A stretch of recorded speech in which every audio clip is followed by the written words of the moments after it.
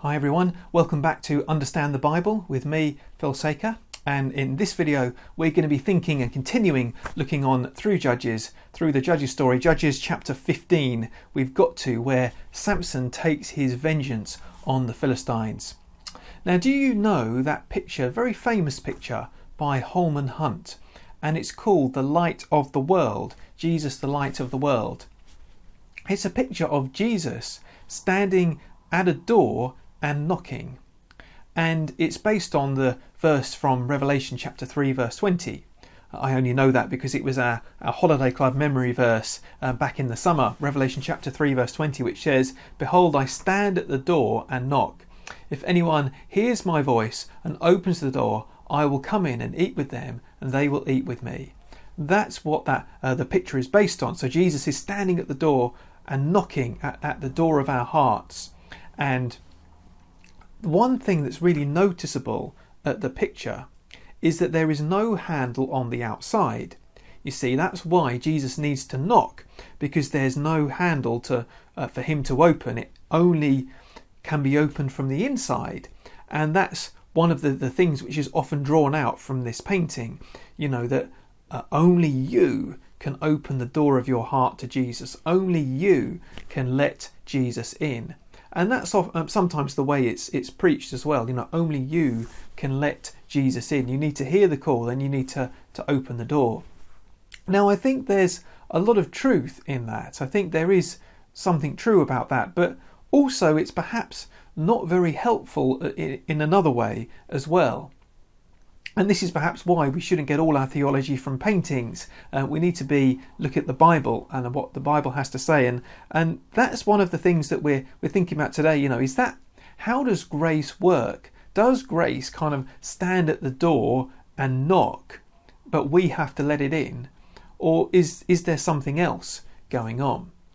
And that's what we're going to be looking at, particularly as we go through Judges chapter 15.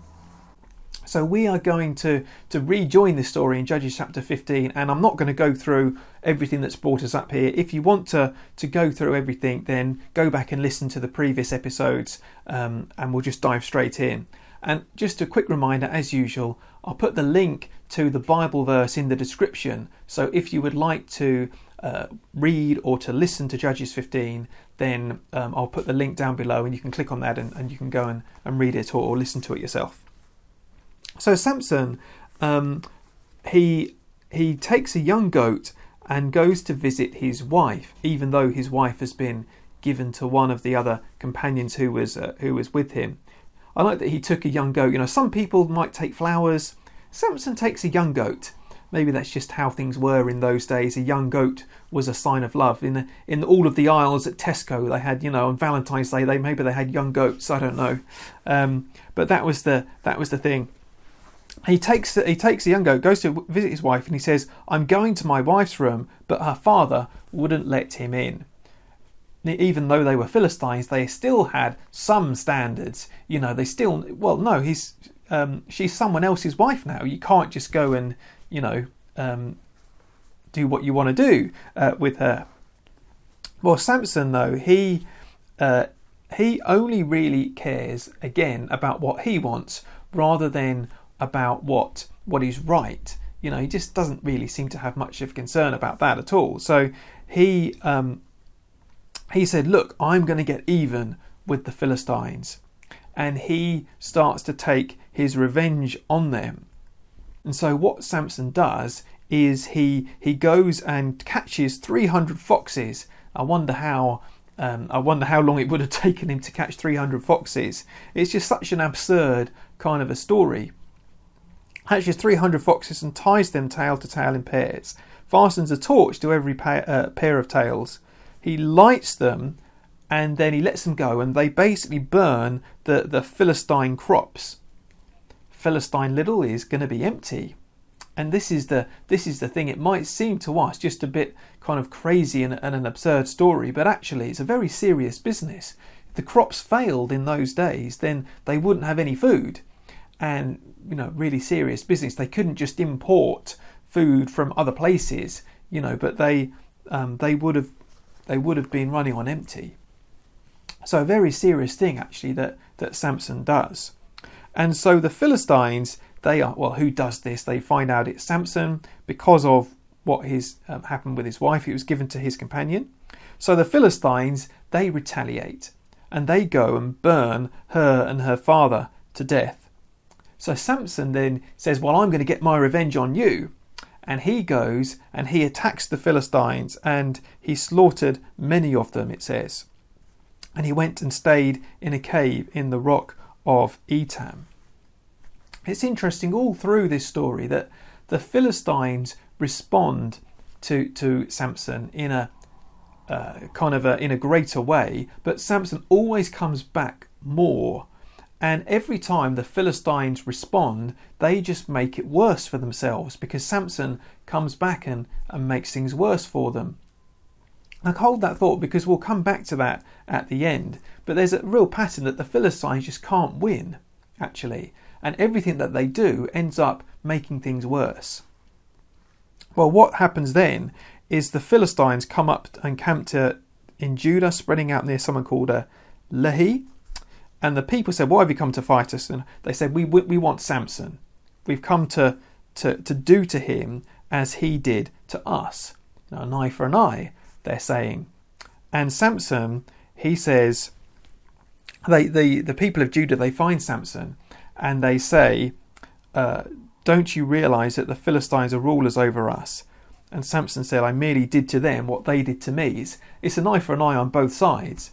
You remember what, I think it was Gandhi who said, an eye for an eye and the whole world will go blind. And well, this is basically what we're seeing. I'm getting my own back, you're getting your own back, and so on. Interesting that the Israelites, they seem to prefer the rule of the Philistines to being free.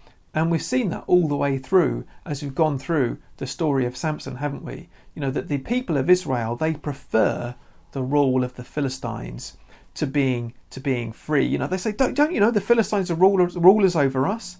Perhaps they lost their courage. Perhaps they thought, oh well, we're not going to win this one. Or perhaps they've just lost their moral compass. They just don't think, oh well, it's not that big of a deal to be ruled by the Philistines and have their gods and everything. Who knows what happened? But either way, it's not the right situation for God's people to be in. Not the right situation at all for God's people to be in servitude and not even care enough to want to get out of it. In fact, even prefer it to serving God. And the people, they said, well, we've come to take you and hand you over to the Philistines. And Samson said, swear to me that you won't kill me yourselves. And they agree. They say, we're just going to hand you over to the Philistines. Again, there's this kind of cowardice here because they knew that the Philistines were going to kill Samson. So they basically say, well, we're not going to kill you, but we're going to hand you over to the Philistines who will. Again, it's just a real kind of cowardice about what they're doing. They just don't do the right thing. But Samson, again, he turns it round on them. And he breaks away from the ropes on his arms and he finds a fresh jawbone of a donkey. I think it specifies fresh because it would have still had the teeth in, and that would have been a pretty formidable weapon, actually. I think they've found archaeological examples of donkeys' jawbones which had kind of like a metal implants in them where the teeth were, and they were used as weapons. And presumably Samson wouldn't have metal implants, but with the teeth, it would have been a pretty, it would have done a lot of damage. And Samson does that, and he struck down, it says, 1,000 men. And Samson said, with a donkey's jawbone, I made donkeys of them. With a donkey's jawbone, I've killed 1,000 men. He likes his poetry, doesn't he, Samson? But he, again, does even worse to them than what he did before. He even struck down a few before, but now it's 1,000 men. And how did he manage to do that, with just one man? And it's because, as it says in verse 14, the Spirit of the Lord came powerfully upon him. Not because of his own strength, but because the Spirit of the Lord was upon him. and the Spirit enabled him to be strong and to fight and to defeat all of these men, the Philistines. And Samson, when he finished speaking, he was very thirsty. It says in verse 18. I think that's probably a bit of a lovely bit of understatement. He's very thirsty. So he cries out, "You've given your servant this great victory. Must I now die of thirst and fall into the hands of the uncircumcised?" So God opens up a place in Lehi, and water came out, and Samson drank, and his strength revived. So Samson begins to understand that it's not his own strength, but actually it's God's strength that gave him the ability to defeat the Philistines. He says, "You have given your servant this great victory." So he's beginning to acknowledge that his strength and his kind of abilities, his powers, come from God, not come from him, and that his victory doesn't belong to him, but belongs to God. So there is a humility about Samson as well, but he's still a very immature kind of a person. He doesn't do what's right, but he does recognise that the victory that he's won comes from God. So things are beginning to change a little bit with Samson. So let's think about this story then. As we've gone through it quite quickly, let's think about this. I just want to think about it from three different angles. Firstly, from the Philistines' perspective. And we said at the beginning that every time the Philistines did something, they just made things worse for themselves. Whenever they tried to retaliate, they just made things worse for themselves, and that pattern carries on, especially if you know how the story finishes. It really sort of backfires on them. And that's one of the interesting things actually about evil and about doing evil. When I was reading the Psalms with Alec Mattia, he's got a book called Psalms by the Day, and one of the things that he talks about in that book is the Psalms. They talk about the boomerang effect of evil. The boomerang effect of evil, that is, it comes back at you. And that's what evil does. You know, that little expression that maybe your mother used to teach you or whatever, be sure your sins will find you out. Now, my mum used to say that to me sometimes. Be sure your sins will find you out. And that is a very true saying. And it really, you see it here. And it's just a general principle in life that when we do wrong, that it comes back at us, and often comes back worse. Because when we do evil, that's not, God does care about those things. And people who do evil will not get away with it, but will actually, it will come back. And that's what we see in this. And you can see examples of this throughout history, both kind of personally, but also in bigger ways. Just to give you one example of a big way in which this kind of evil backfired, as it were, is in China. In China, after the Second World War, the Chinese government expelled all of the foreign Christian missionaries from China until in 1953, I think they were all gone. Now you might think, oh, that was a terrible thing, but actually, what happened as a result of that? It was a bad thing. It was an evil thing, but since then, Christianity has grown in China in a way that it didn't when the missionaries were allowed to be there. So God used this terrible thing for actually to advance what was right and good. And this happens in the Bible as well. Joseph, in the story of Joseph in the book of Genesis, you may remember from the Technicolor Dreamcoat, but at the end of that story, when his brothers have left him for dead in a ditch and sold him off into slavery and what have you, that actually at the end of that story, Joseph becomes the second in command in Egypt, and he says to his brothers when they're reunited, look, it wasn't you who sent me here, but God. You intended it for evil, but God intended it for good. And that's how God does things. That what is evil, God ends up using for good in some way. And that is how God does things. So that's the perspective of the Philistines. The second thing is from the perspective of Israel.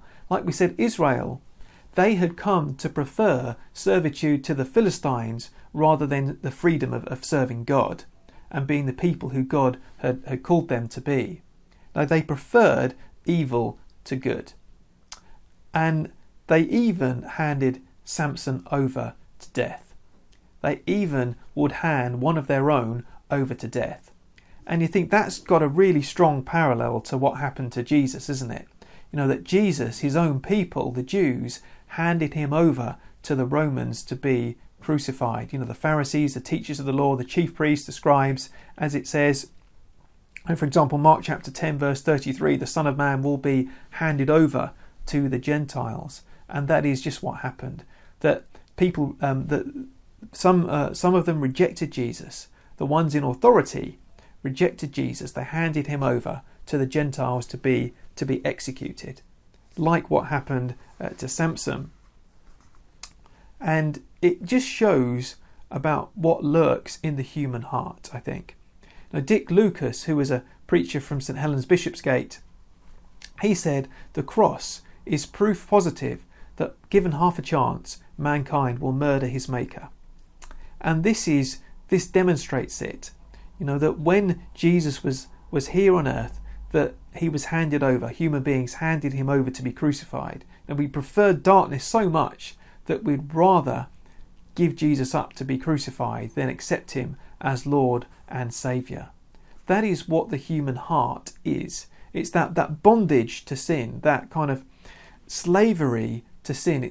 It's got such a grip, sin, that we would even prefer sin than prefer a good and coming to God and living the life that God wants us to live. It holds us in such a grip. And I was thinking about this with the Holman Hunt painting, like I started with. I was thinking, what would a theologically accurate Holman Hunt painting look like? And I was thinking, well, maybe, you know, Jesus needing to break down the door and drag us out, kicking and screaming. You know, because Jesus doesn't knock and wait for us to open the door. Because actually we would never open the door if we were left to our own devices. We are so sinful that we would never choose God. That God is the one who has to make the first move. That's what grace is. Grace makes the first move. That we would never make the first move ourselves because of our sin. But we need God to make the first move for us. And so we only love him because he loved us first and made the first move towards us. And I think it's important as well to remember that even when we come to God, and even when we've repented of our sin and turned to him, there is this battle going on. You know, that we constantly have these urges fighting inside of us, wanting to do the wrong thing, wanting to do the right thing. You know, that sin is such a powerful thing that we need to battle against it constantly, and we need to be praying and asking God constantly for help of the Holy Spirit in order to do what is right and to live the way that God wants us to. And it's an important question to think about, you know, have I given up that fight? Have I stopped the fight against sin? Because if we have stopped the fight against sin, then I don't think we're growing and we're even living a Christian life. You know, the Christian life is a fight. It is a battle against sin every day, all the time. That doesn't mean we'll never get any victories, and by God's grace I do hope that, you know, each of us are growing in holiness and walking more in the ways that God wants us to walk. So it doesn't mean that it's a life of failure, but it's a constant life of battle against sin in the different ways that God calls us to fight against sin, which will be different for me than it is for you. Are we battling against sin, or have we stopped fighting? Thirdly and finally, the perspective of Samson. And as I said, Samson, he was immature, and he was selfish. You know, he only really cared about what he wanted to do. And yet, God still used him. And I think that should give us confidence in thinking, yes, I may be selfish and immature sometimes, but God can still use the things that I do for him and for good. You know, because God is capable of doing that. And you know, what we need to do is not wait until we get to a particular level of maturity or particular level of, you know, we think, oh, I'm 90% holy now, I'm all right. You know, because we'll never get there. All we can do is say to God, Lord, you can have me today. with all of my failings, with all of my flaws, all of my sin, everything. Take me today and use me today. And God will. And God will use us. And God is able, even despite our flaws, failings and sin and all of that, God is still able to use us and able to put us to good work for his kingdom and for his glory, if we put ourselves at his disposal. And we win that victory not through ourselves, but by the Holy Spirit. And this is where I want to finish, just thinking about that. That how we win that victory not through our own strength, but through the Holy Spirit. That Samson, at the end of the day, he begins to realise this, that he's not winning these battles through his own power and strength, but because God has enabled him to win. And it's the same with us, that we don't depend on our own strength. And if you feel weak, as I do very much of the time, if you feel like you need God's help a lot of the time, and goodness me, I feel like I need it all the time, then actually that's a good thing, because we don't win when we feel strong, but when we feel weak, when we feel the need to depend on God, that is when God can really use us. Not a bunch of strong people going around accomplishing lots of things on their own strength, but weak people who are going around depending on God and who are enabling God to work his power in weakness. And that's one of the really precious truths actually that I find throughout the Bible, that it's God's power made perfect in weakness. So I'm just going to finish by reading a passage from John's Gospel. We were thinking a little bit about how comparing sort of Samson and Jesus, and we haven't drawn that out too much today, but I'd like to read you a little bit of what Jesus says. This is from John chapter 8, verse 34 to 36. Jesus replied, "Very truly I tell you, everyone who sins is a slave to sin. Now a slave has no permanent place in the family, but a son belongs to it forever. So, if the Son sets you free, you will be free indeed." If the Son, Jesus the Son, sets you free, you will be free indeed. He's the one who can set us free from our sin, who can take away its penalty, take away the punishment for sin. He can take away its power. He can free us. We don't have to be in slavery to sin anymore, that we can turn to him. And yes, we will still have that battle, but it's a battle that we can win through Jesus Christ. And one day we will be made complete in him. I hope that gives you a lot of confidence as you think about the battles that you may be facing. Think about it, victory through Jesus Christ, the one who can set us free. The Son sets you free. You shall be free indeed. So thank you very much for watching. I hope that you've enjoyed this video or this podcast. If you're listening on the podcast, please do share it with your friends. Please do click the like button or give me a rating or a review or whatever it is that you can do. Just click something and I'm sure something will happen. And I hope to see you again for one of these videos or podcasts next week. Thanks very much, everyone. God bless.